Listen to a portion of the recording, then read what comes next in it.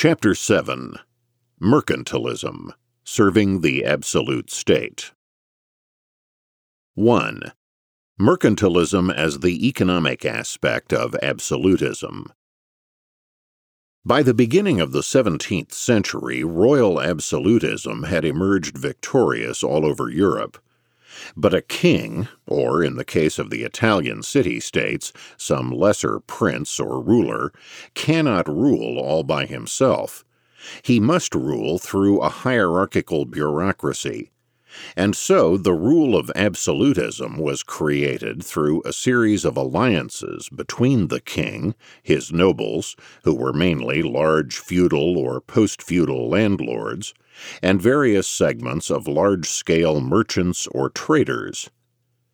Mercantilism is the name given by late 19th century historians to the politico-economic system of the absolute state, from approximately the 16th to the 18th centuries. Mercantilism has been called by various historians or observers a system of power or state-building, Eli Heckscher; a system of systematic state privilege, particularly in restricting imports or subsidizing exports, Adam Smith; or a faulty set of economic theories, including protectionism and the alleged necessity for piling up bullion in a country.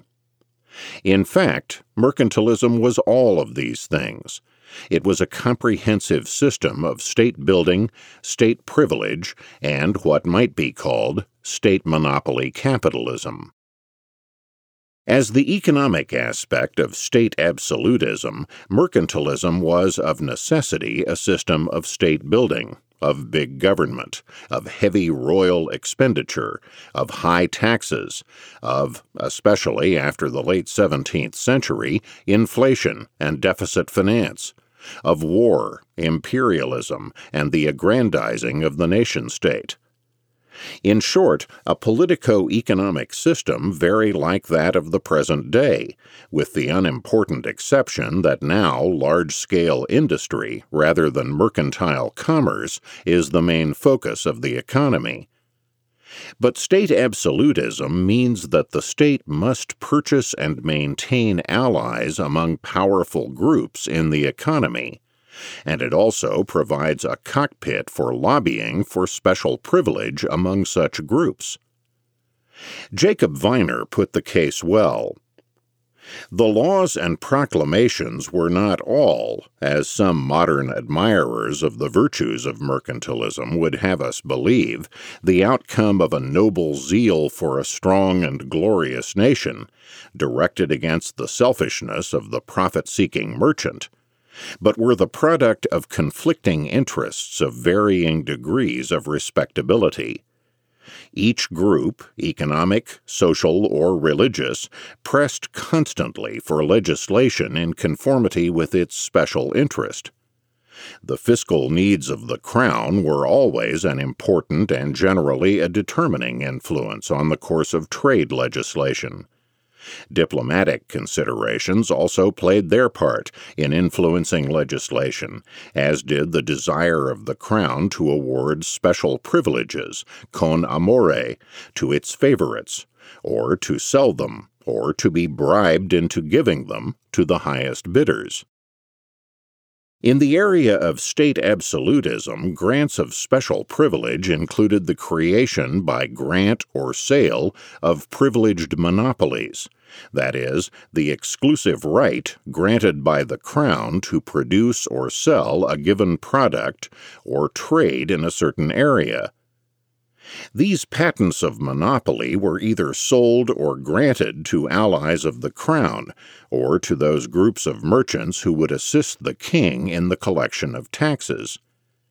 The grants were either for trade in a certain region, such as the various East India companies, which acquired the monopoly right in each country to trade with the Far East, or were internal, such as the grant of a monopoly to one person to manufacture playing cards in England.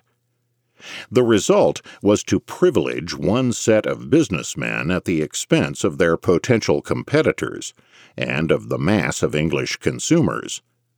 Or the state would cartelize craft production and industry and cement alliances by compelling all producers to join and obey the orders of privileged urban guilds.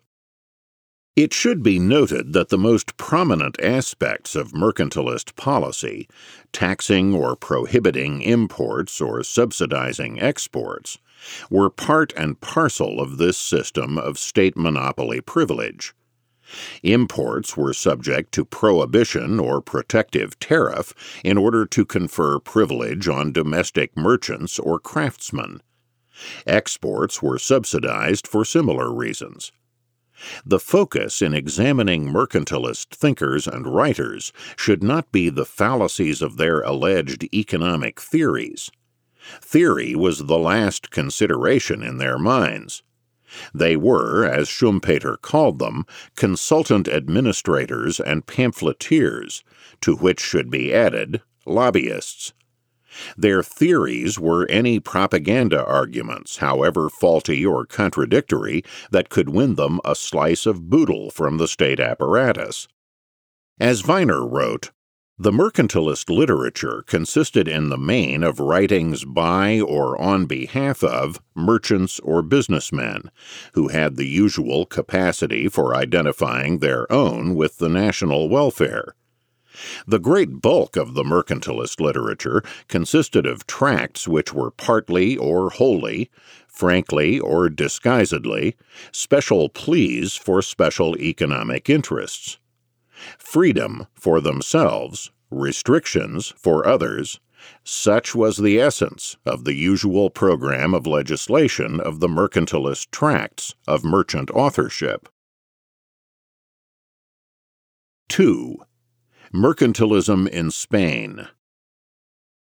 The seeming prosperity and glittering power of Spain in the 16th century proved a sham and an illusion in the long run, for it was fueled almost completely by the influx of silver and gold from the Spanish colonies in the New World. In the short run, the influx of bullion provided a means by which the Spanish could purchase and enjoy the products of the rest of Europe and Asia. But in the long run, price inflation wiped out this temporary advantage. The result was that when the influx of specie dried up in the 17th century, little or nothing remained. Not only that, the bullion prosperity induced people and resources to move to southern Spain, particularly the port of Seville, where the new specie entered Europe.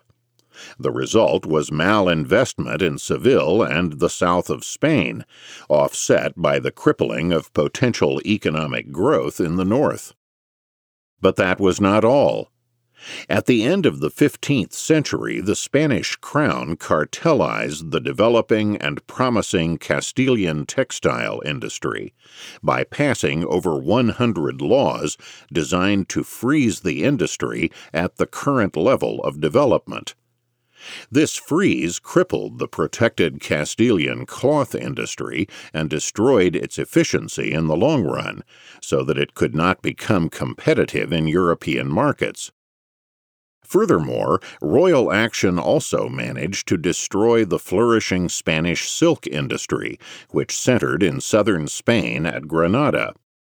Unfortunately, Granada was still a center of Muslim or Moorish population, and so a series of vindictive acts by the Spanish crown brought the silk industry to its virtual demise. First, several edicts drastically limited the domestic use and consumption of silk.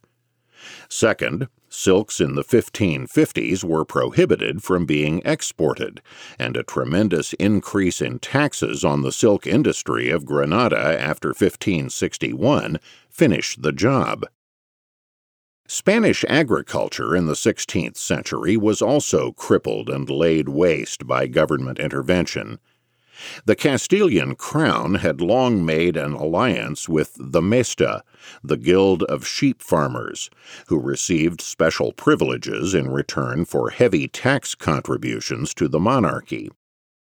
In the 1480s and 1490s, enclosures that had been made in previous years for grain farming were all disallowed, and sheep walks, cañadas, were greatly expanded by government decree at the expense of the lands of grain farmers. The grain farmers were also hobbled by special legislation passed on behalf of the Carters Guild, roads being in all countries special favorites for military purposes. Carters were specially allowed free passage on all local roads, and heavy taxes were levied on grain farmers to build and maintain the roads benefiting the Carters. Grain prices rose throughout Europe beginning in the early 16th century. The Spanish crown, worried that the rising prices might induce a shift of land from sheep to grain, levied maximum price control on grain, while landlords were allowed unilaterally to rescind leases and charge higher rates to grain farmers. The result of the consequent cost-price squeeze was massive farm bankruptcies, rural depopulation, and the shift of farmers to the towns or the military.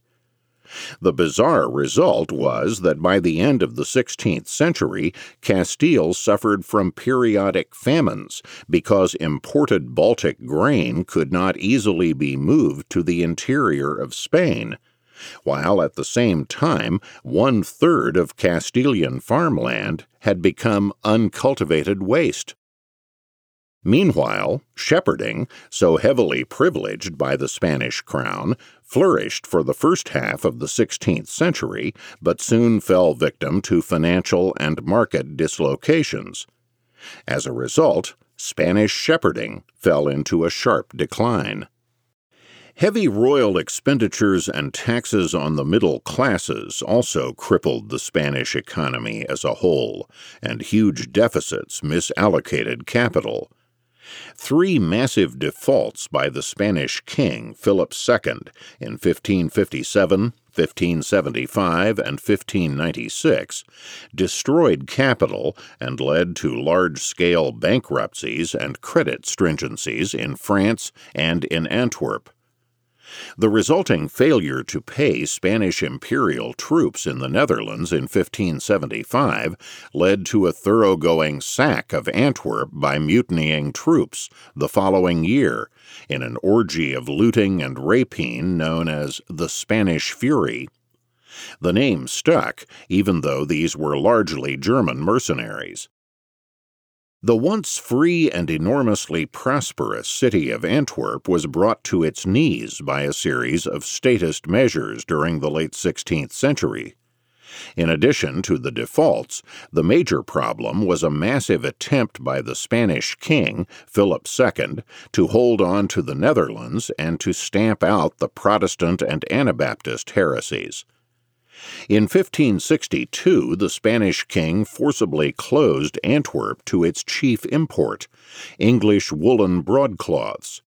And when the notorious Duke of Alva assumed the governorship of the Netherlands in 1567, he instituted repression in the form of a Council of Blood, which had the power to torture, kill, and confiscate the property of heretics.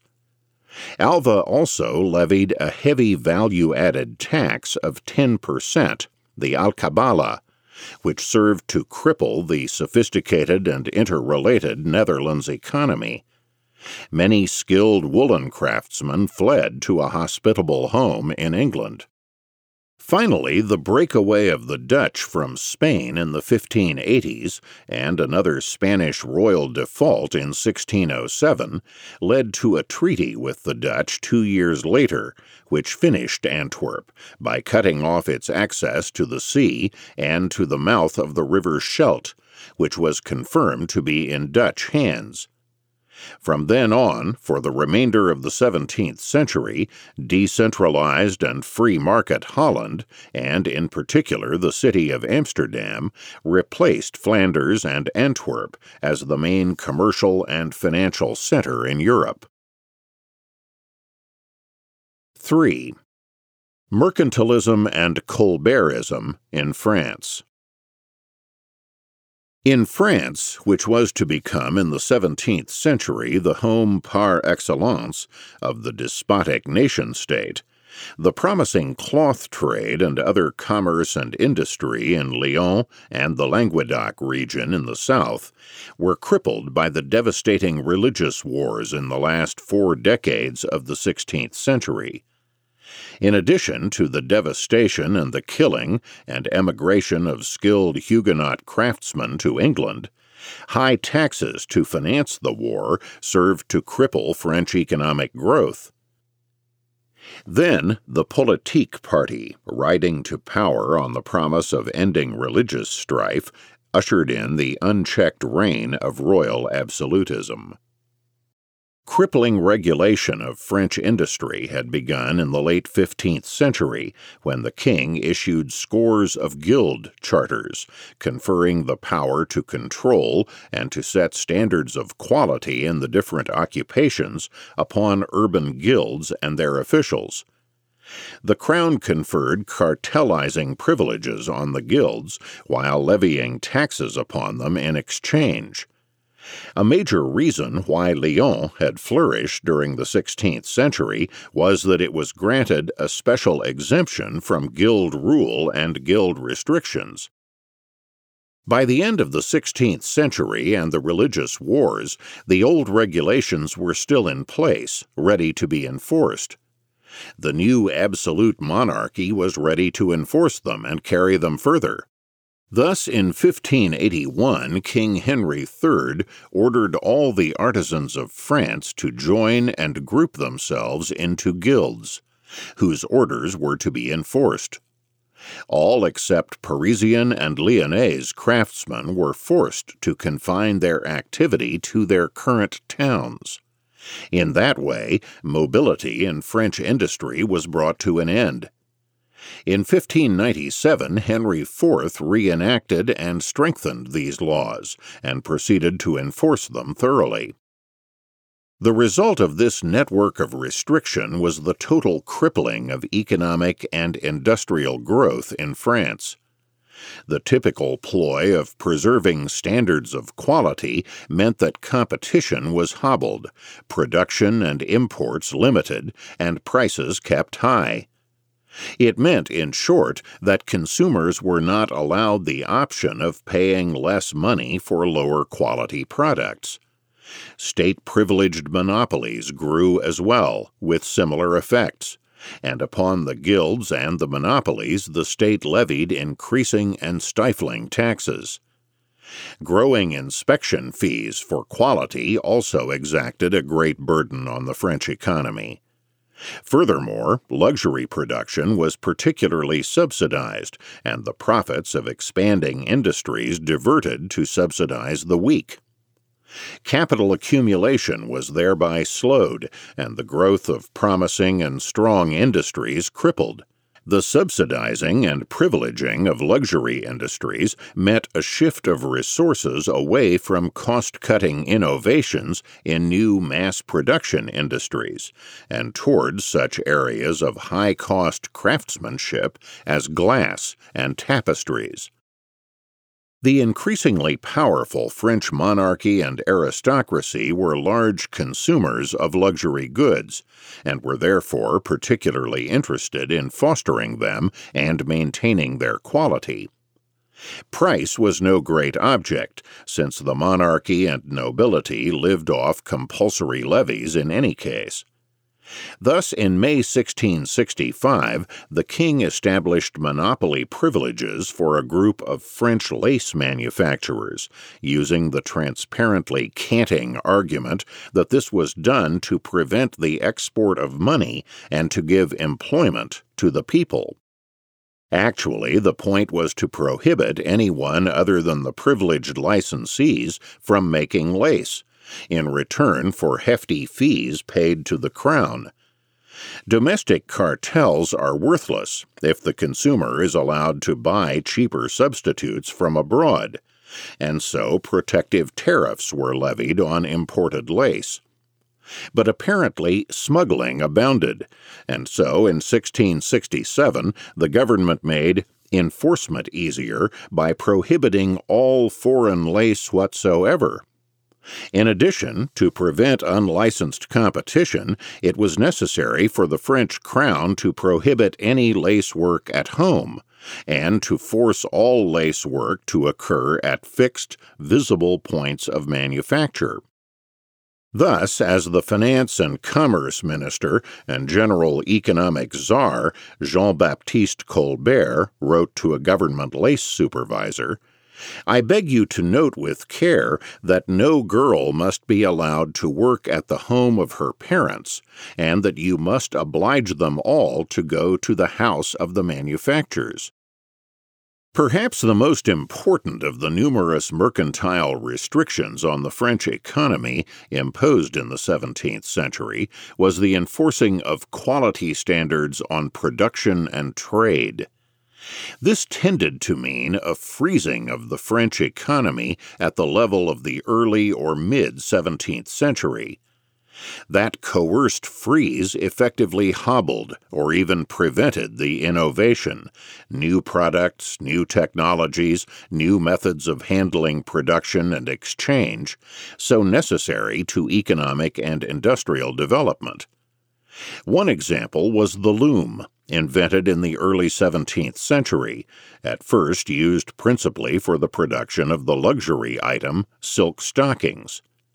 When looms began to be applied to relatively mass consumption woolen and linen goods, the hand knitters balked at the efficient competition and persuaded Colbert in 1680 to outlaw the use of the loom on any article except silk. Fortunately, in the case of the loom, the excluded woolen and linen manufacturers were politically powerful enough to get the prohibition repealed 4 years later, and to get themselves included in the protectionist, cartelist system of advantage. All these tendencies of French mercantilism reached a climax in the era of Jean-Baptiste Colbert, 1619 to 1683. So much so that he gave the name Colbertism to the most hypertrophied embodiment of mercantilism. The son of a merchant born at Reims, Colbert early in life joined the French central bureaucracy. By 1651 he had become a leading bureaucrat in the service of the crown, and from 1661 to his death, 22 years later, Colbert was the virtual economic czar, absorbing such offices as Superintendent of Finance, of Commerce, and Secretary of State, under the great Sun King, that epitome of absolutist despotism, Louis XIV. Colbert engaged in a virtual orgy of grants of monopoly, subsidies of luxury, and cartelizing privilege, and built up a mighty system of central bureaucracy, of officials known as intendants, to enforce the network of controls and regulations. He also created a formidable system of inspections, marks, and measurements to be able to identify all those straying from the detailed list of state regulations. The intendants employed a network of spies and informers to ferret out all violations of the cartel restrictions and regulations. In the classic mode of spies everywhere, they also spied on each other, including the intendants themselves. Penalties for violations ranged from confiscation and destruction of the inferior production to heavy fines, public mockery, and deprivation of one's license to stay in business. As the major historian of mercantilism summed up French enforcement, no measure of control was considered too severe where it served to secure the greatest possible respect for the regulations. Two of the most extreme examples of the suppression of innovation in France occurred shortly after the death of Colbert during the lengthy reign of Louis XIV. Button making in France had been controlled by various guilds, depending on the material used, the most important part belonging to the Cord and Button Makers Guild, who made cord buttons by hand. By the 1690s, tailors and dealers launched the innovation of weaving buttons from the material used in the garment. The outrage of the inefficient hand button makers brought the state leaping to their defense. In the late 1690s, fines were imposed on the production, sale, and even the wearing of the new buttons, and the fines were continually increased.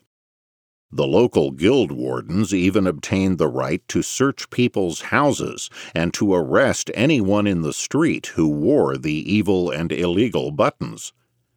In a few years, however, the state and the hand button makers had to give up the fight, since everyone in France was using the new buttons.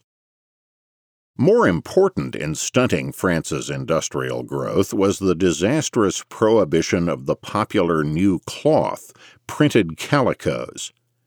Cotton textiles were not yet of supreme importance in this era, but cottons were to be the spark of the Industrial Revolution in 18th century England. France's strictly enforced policy made sure that cottons would not be flourishing there.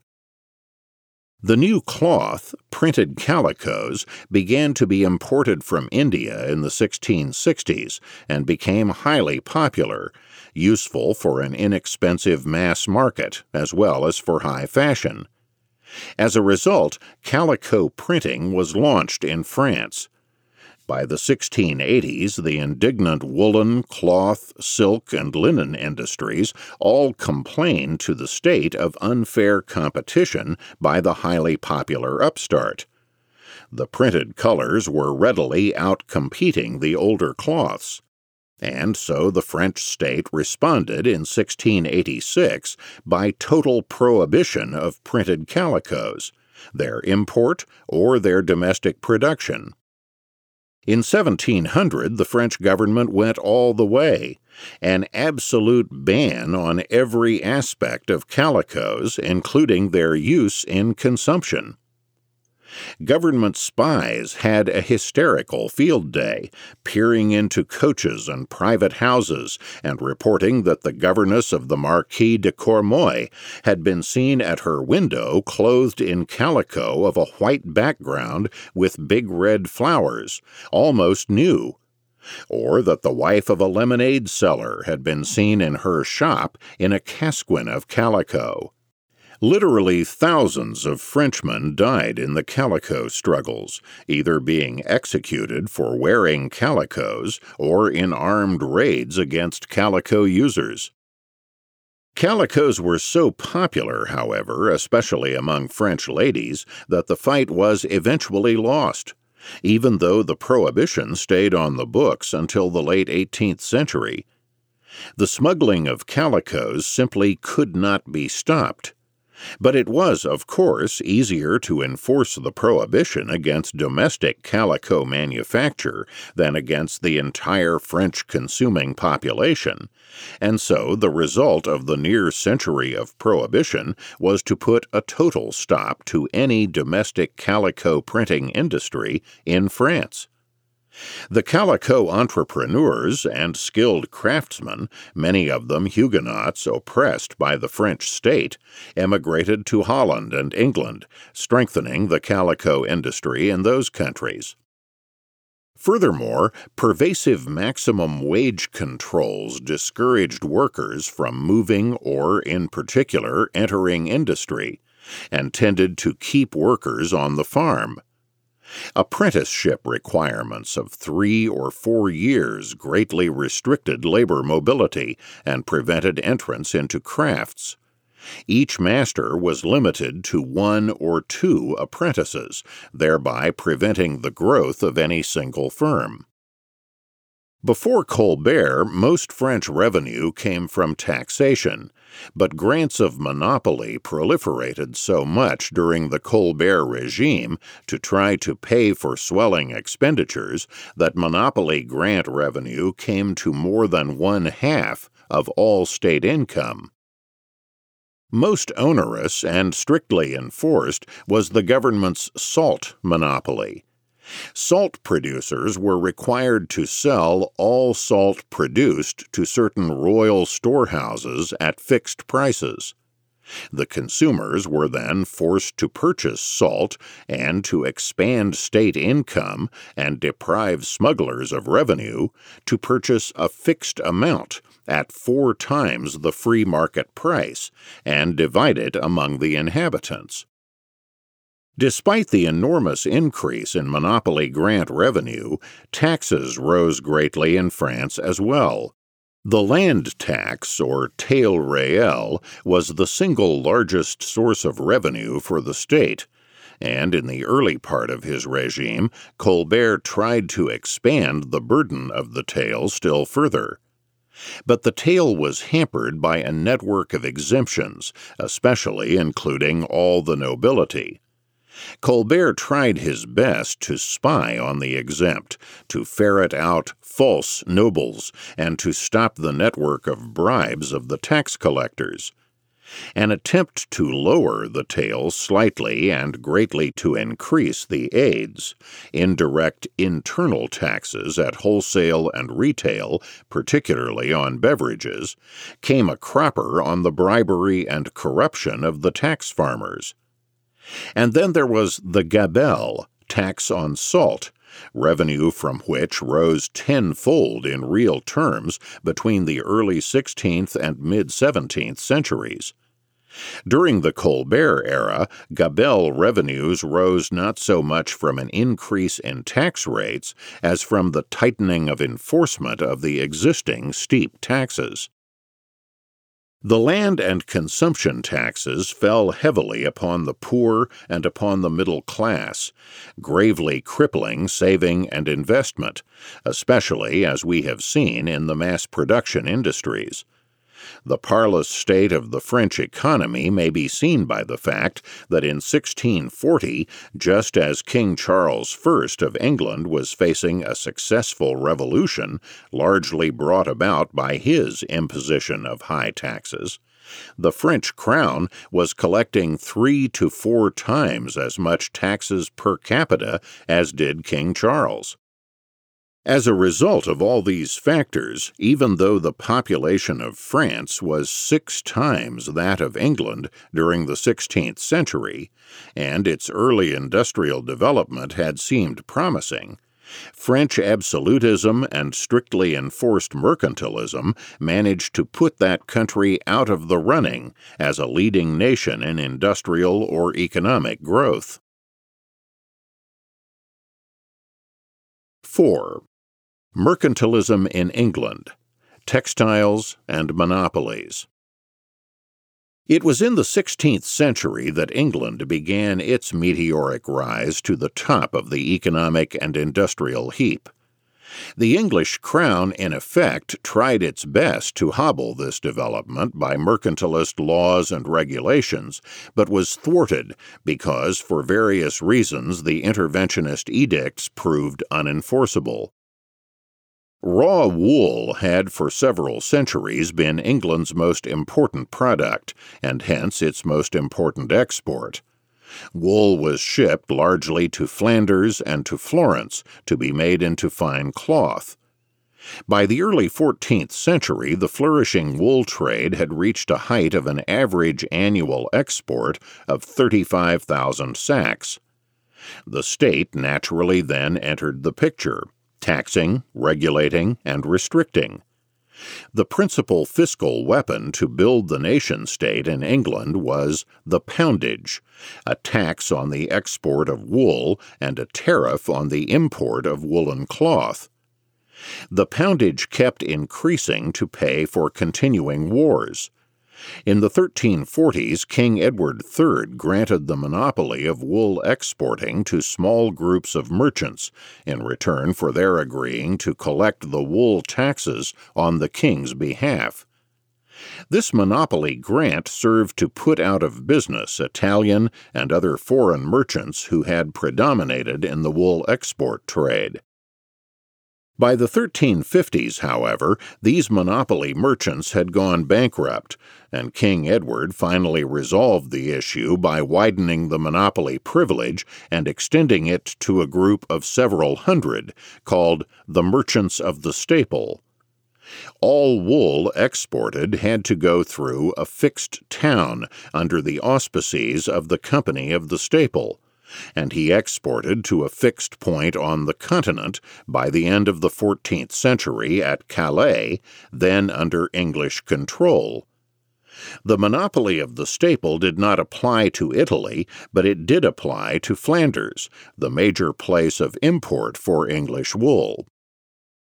The merchants of the staple soon proceeded to use their privileged monopoly in the time-honored manner of all monopolists, to force lower prices upon English wool growers and higher prices upon Calais and Flemish importers.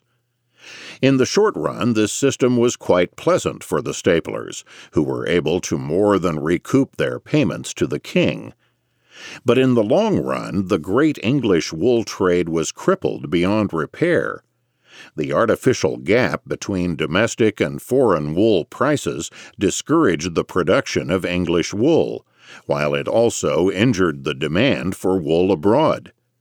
By the mid-15th century, average annual exports of wool had fallen greatly to only 8,000 sacks.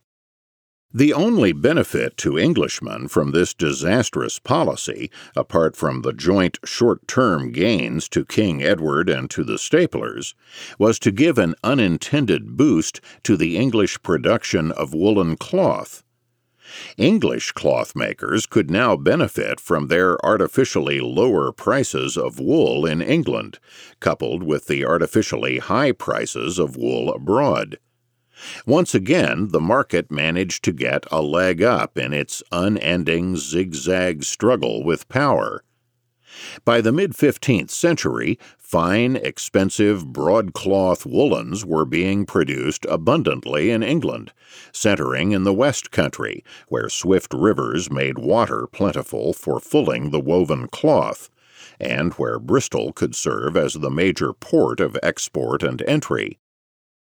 During the mid-16th century, a new form of woolen cloth manufacture sprang up in England, soon to become dominant in the textile industry.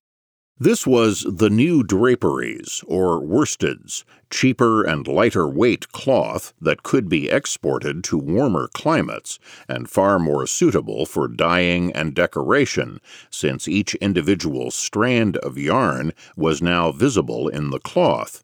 Since the worsted was not fulled, the draperies did not need to be situated near running water, and so new textile manufacturers and workshops sprang up in the countryside and in new towns such as Norwich and Rye, all round London.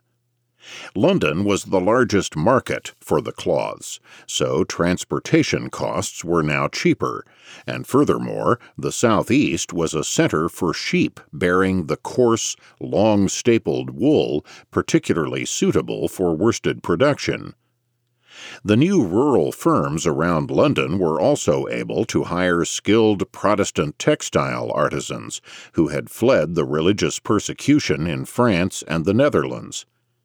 Most important, going to the countryside or to new towns meant that the expanding and innovating textile industry could escape from the stifling guild restrictions and frozen technology of the old towns. Now that over 100,000 cloths were exported annually compared to a few thousand 2 centuries earlier, sophisticated production and marketing innovations took place. Establishing a putting-out system, merchants paid artisans by the piece to work on cloth owned by the former. In addition, marketing middlemen sprang up, yarn brokers serving as middlemen between spinners and weavers, and drapers specializing in selling the cloth at the end of the production chain. Seeing the rise of effective new competition, the older urban and broadcloth artisans and manufacturers turned to the state apparatus to try to shackle the efficient upstarts. As Professor Miskimon puts it, as often happens during an evolutionary period, the older vested interests turned to the state for protection against the innovative elements within the industry, and sought regulation that would preserve their traditional monopoly.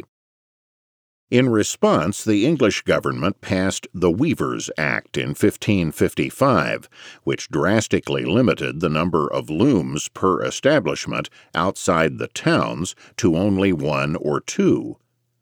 Numerous exceptions, however, vitiated the effect of the act, and other statutes placing maximum control on wages, restricting competition in order to preserve the old broadcloth industry, came to naught from systemic lack of enforcement.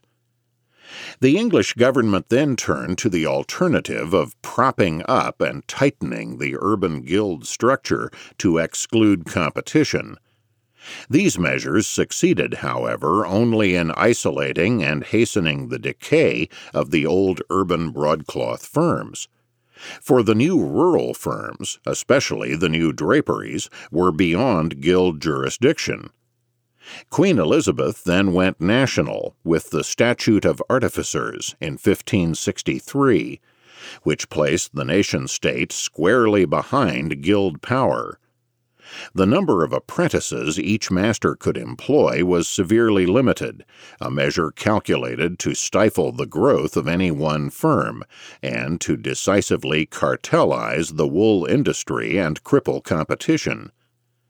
The number of years of apprenticeship before the apprentice could rise to become a master was universally extended by the statute to 7 years, and maximum wage rates for apprenticeships were imposed throughout England.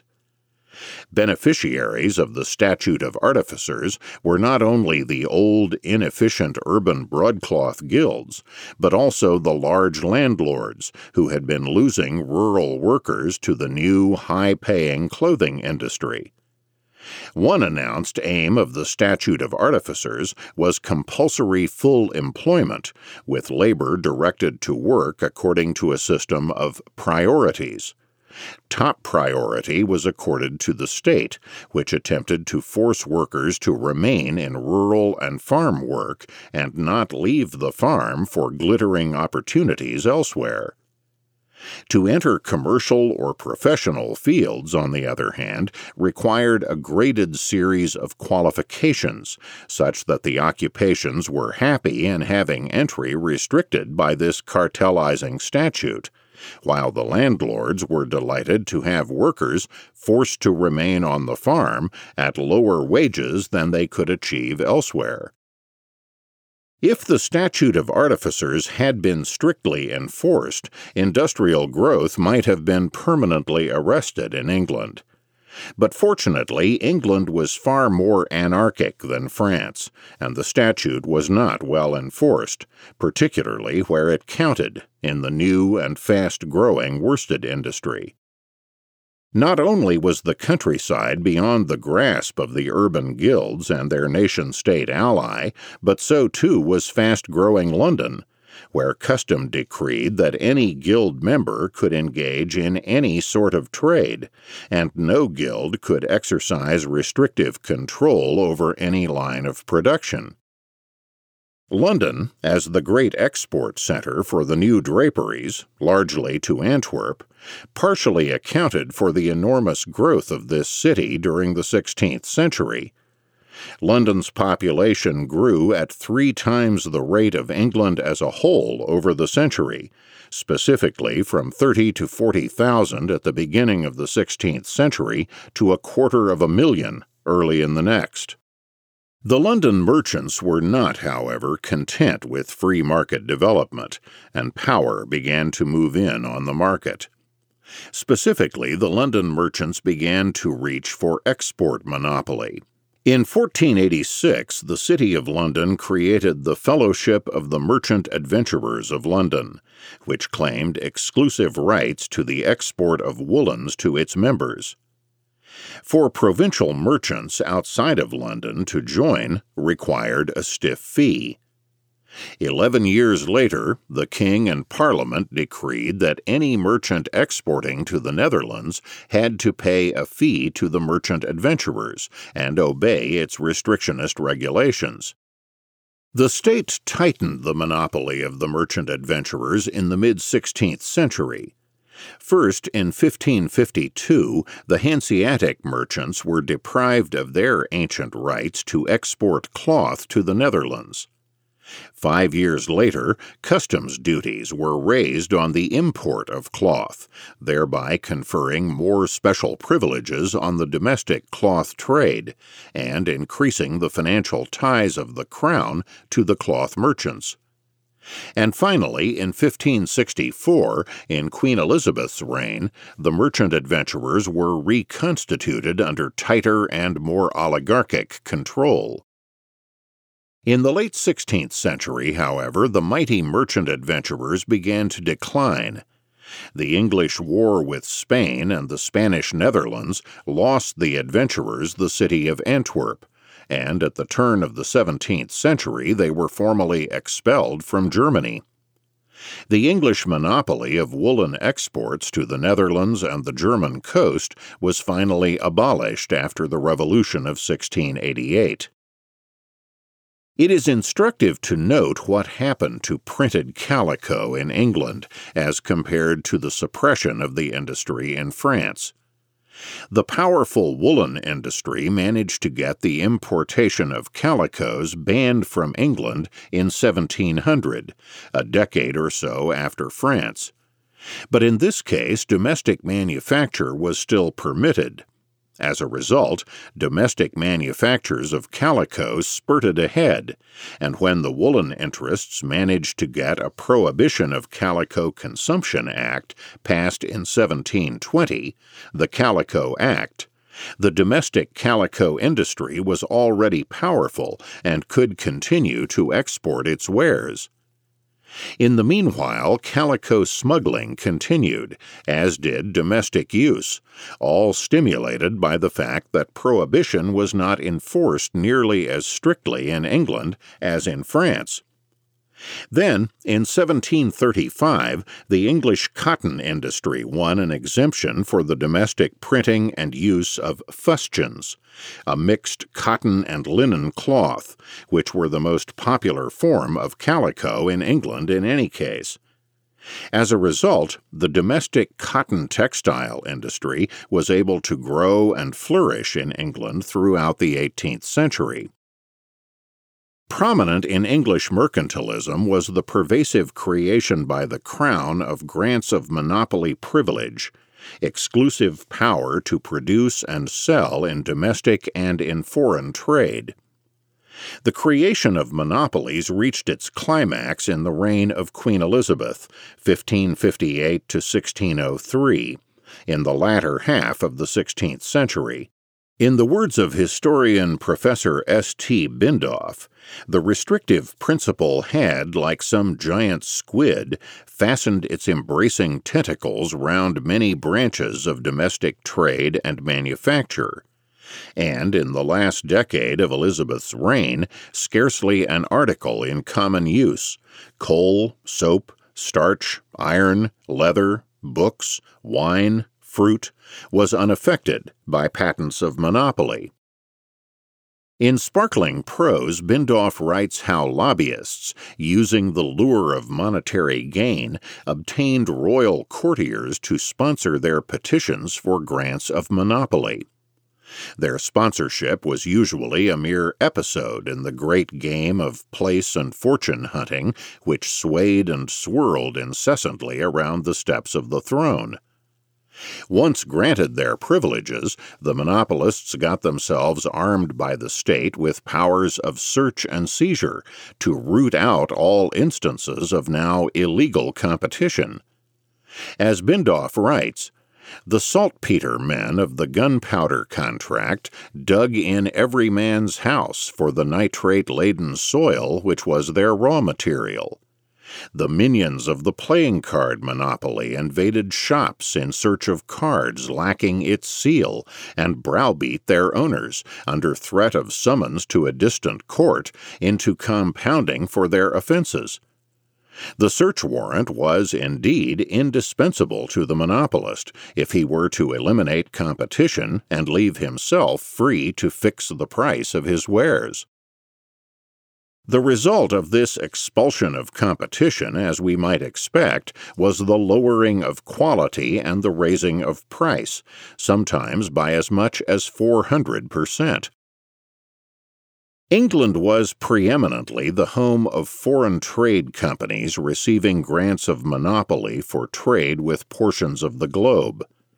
The granddaddy of the English foreign trade companies was the Muscovy Company, chartered in 1553 and granted a monopoly of all English trade with Russia and Asia through the White Seaport of Archangel.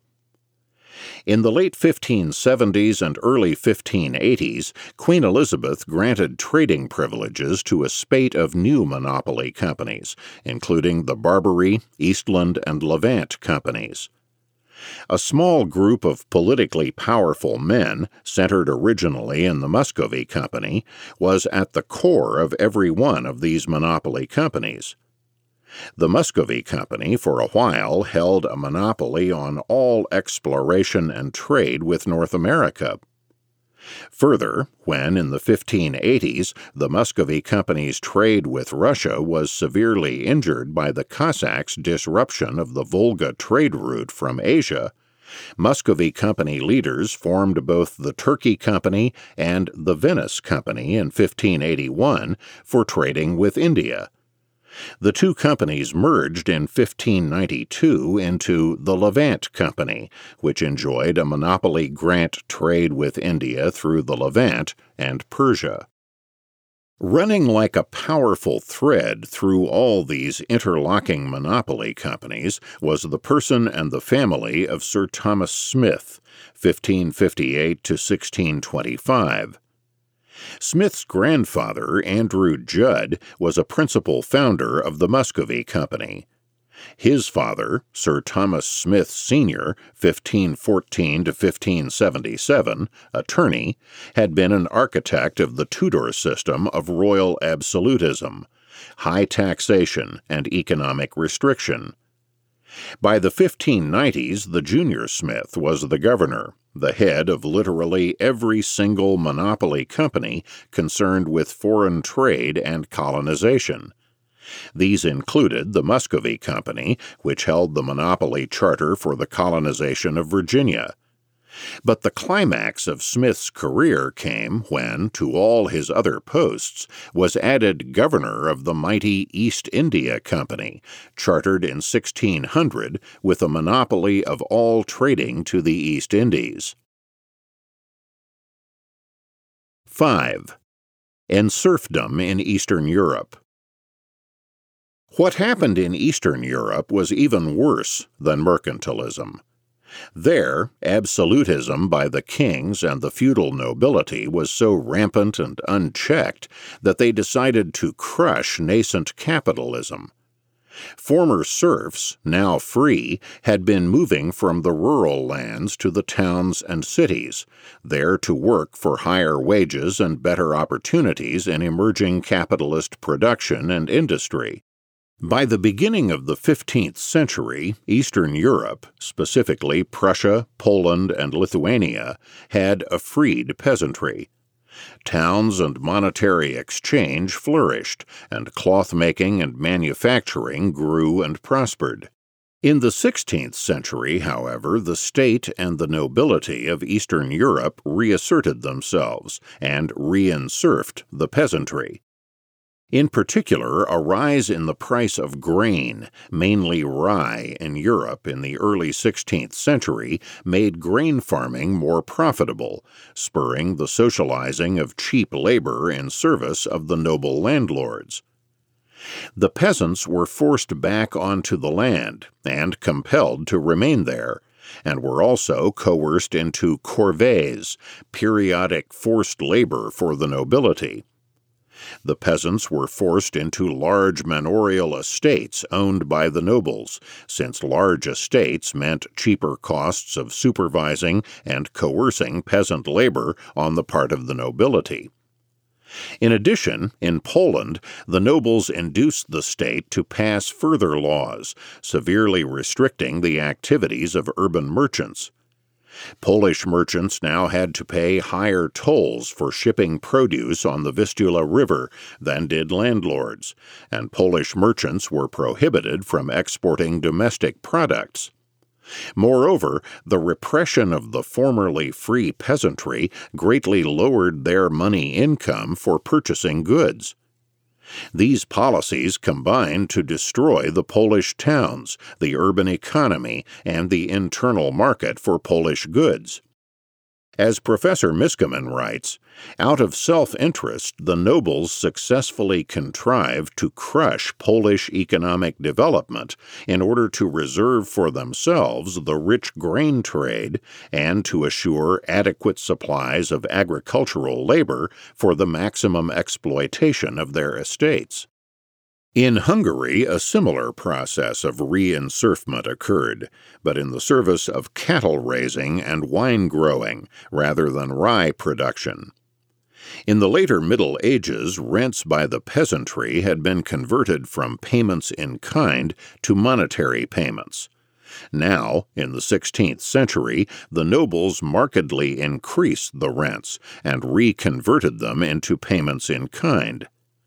Taxes on peasants were raised substantially, and the burden of forced corvée labor was increased greatly in one area ninefold, from 7 days per year to 60.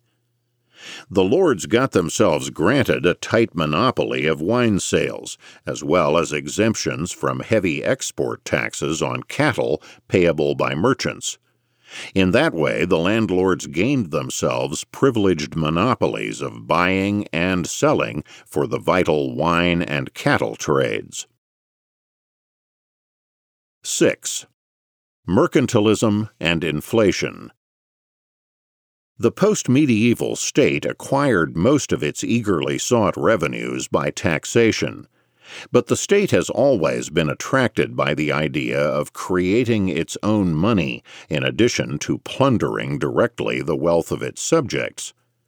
Before the invention of paper money, however, the state was limited in money creation to occasional debasements of the coinage, of which it had long managed to secure a compulsory monopoly. For debasement was a one-shot process, and could not be used, as the state would always like, to create money continually and feed it into state coffers for use in building palaces, pyramids, and other consumption goods for the state apparatus and its power elite. The highly inflationary instrument of government paper money was first discovered in the Western world in French Quebec in 1685. Monsieur Mule, the governing intendant of Quebec, pressed as usual for funds, decided to augment them by dividing some playing cards into quarters, marking them with various denominations of French currency, and then using them to pay for wages and materials. This card money, later redeemed in actual specie, soon became repeatedly issued paper tickets. The first more familiar form of government paper began 5 years later, in 1690, in the British colony of Massachusetts. Massachusetts had sent soldiers on one of their customary plunder expeditions against prosperous French Quebec, but this time had been beaten back. The disgruntled Massachusetts soldiery was even more irritated by the fact that their pay had always come out of their individual shares of French booty sold at auction, but that now there was no money for them to collect. The Massachusetts government, beset by demands for payment of their salary by a mutinous soldiery, was not able to borrow the money from Boston merchants, who shrewdly considered its credit rating unworthy.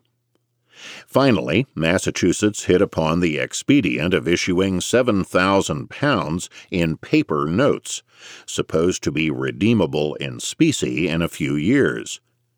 Inevitably, the few years began to stretch out on the horizon, and the government, delighted with this newfound way of acquiring seemingly costless revenue, poured on the printing presses and quickly issued 40,000 more paper pounds. Fatefully, paper money had been born. It was to be 2 decades before the French government, under the influence of the fanatically inflationist Scottish theoretician John Law, turned on the taps of paper money inflation at home. The English government turned instead to a more subtle device for accomplishing the same objective, the creation of a new institution in history, a central bank. The key to English history in the 17th and 18th centuries is the perpetual wars in which the English state was continually engaged. Wars meant gigantic financial requirements for the crown. Before the advent of the central bank and government paper, any government not willing to tax the country for the full cost of war relied on an ever more extensive public debt. But if the public debt continues to rise and taxes are not increased, something has to give, and the piper must be paid. Before the 17th century, loans were generally made by banks, and banks were institutions in which capitalists lent out funds that they had saved. There was no deposit banking. Merchants who wanted a safe place to keep their surplus gold deposited them in the King's Mint in the Tower of London, an institution accustomed to storing gold. This habit, however, proved highly costly, for King Charles I, needing money shortly before the outbreak of the Civil War in 1638, simply confiscated the huge sum of 200,000 pounds in gold stored at the mint, announcing it to be a loan from the depositors. Understandably shaken by their experience, merchants began depositing their gold in the coffers of private goldsmiths, who were also accustomed to the storing and safe-keeping of precious metals. Soon, goldsmiths' notes began to function as private banknotes, the product of deposit banking. The Restoration government soon needed to raise a great deal of money for wars with the Dutch. Taxes were greatly increased, and the crown borrowed extensively from the goldsmiths. In late 1671, King Charles II asked the bankers for further large loans to finance a new fleet. Upon the goldsmiths' refusal, the king proclaimed on 5 January 1672 a stop of the exchequer, that is, a willful refusal to pay any interest or principal on much of the outstanding public debt. Some of the stopped debt was owed by the government to suppliers and pensioners, but the vast bulk was held by the victimized goldsmiths. Indeed, of the total stopped debt of £1.21 million, £1.17 million was owned by the goldsmiths. 5 years later, in 1677, the Crown grudgingly began paying interest on the stopped debt. But by the time of the eviction of James II in 1688, only a little over 6 years of interest had been paid out of the 12 years' debt. Furthermore, the interest was paid at the arbitrary rate of 6%, even though the king had originally contracted to pay interest at rates ranging from 8 to 10%. The goldsmiths were even more intensively thwarted by the new government of William and Mary, ushered in by the Glorious Revolution of 1688. The new regime simply refused to pay any interest or principal on the stopped debt. The hapless creditors took the case to court, but while the judges agreed in principle with the creditors' case, their decision was overruled by the Lord Keeper, who candidly argued that the government's financial problems must take precedence over justice and property right.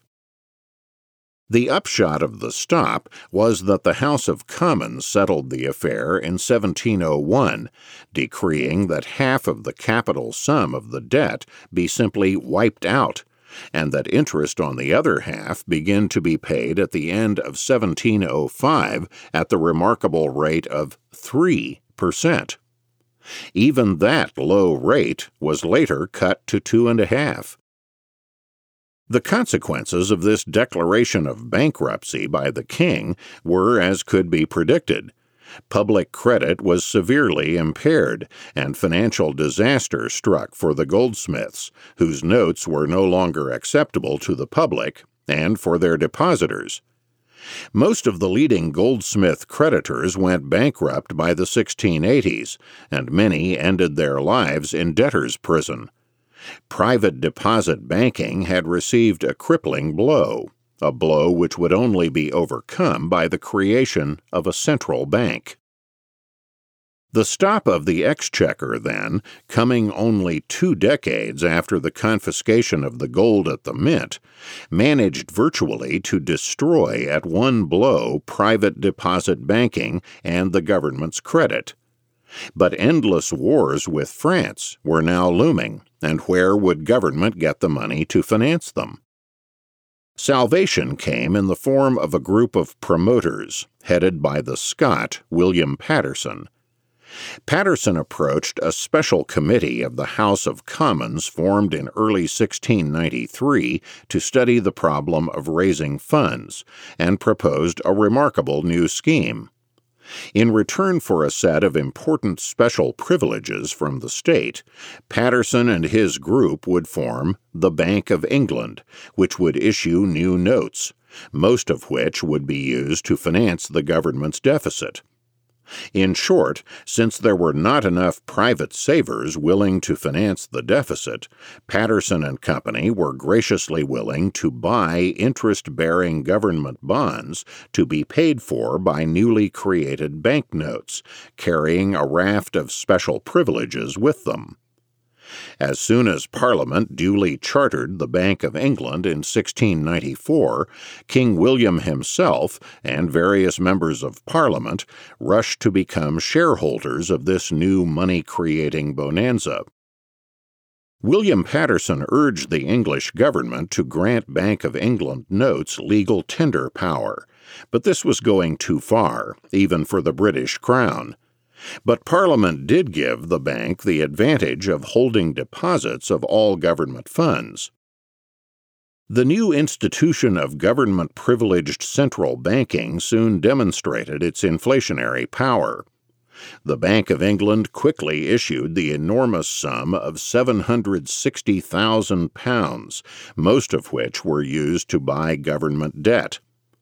This issue had an immediate and substantial inflationary impact, and in 2 short years the Bank of England was insolvent after a bank run, an insolvency gleefully abetted by its competitors, the private goldsmiths, who were happy to return to it the swollen Bank of England notes for redemption of specie. At this point, the English government made a fateful decision. In May 1696, it simply allowed the bank to suspend specie payment.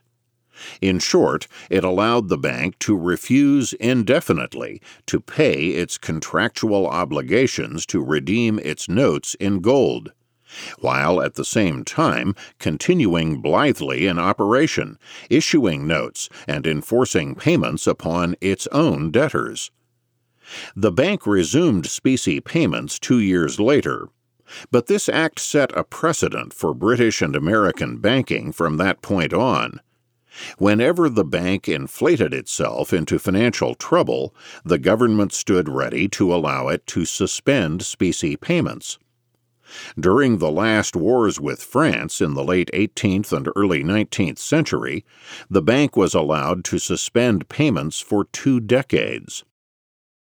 The same year, 1696, the Bank of England had another scare, the specter of competition. A Tory financial group tried to establish a national land bank to compete with the Whig-dominated central bank. The attempt failed, but the Bank of England moved quickly to induce Parliament in 1697 to pass a law prohibiting any new corporate bank from being established in England. Any new bank would have to be either proprietary or owned by a partnership, thereby severely limiting the extent of competition with the bank. Furthermore, counterfeiting the Bank of England notes was now made punishable by death. In 1708, Parliament followed up this set of privileges by another crucial one. It now became unlawful for any corporate bank other than the Bank of England, and for any bank partnership over 6 persons, to issue notes. And, moreover, incorporated banks and partnerships over 6 were also prohibited from making any short-term loans. The Bank of England now only had to compete with tiny banks. Thus, by the end of the 17th century, the states of Western Europe, particularly England and France, had discovered a grand new route towards the aggrandizement of state power: revenue through inflationary creation of paper money, either by government or, more subtly, by a privileged monopolistic central bank. In England, private banks of deposit were inspired to proliferate, especially checking accounts, under this umbrella, and the government was at last able to expand the public debt to fight its endless wars. During the French War of 1702 to 1713, for example, it was able to finance 31% of its budget via public debt.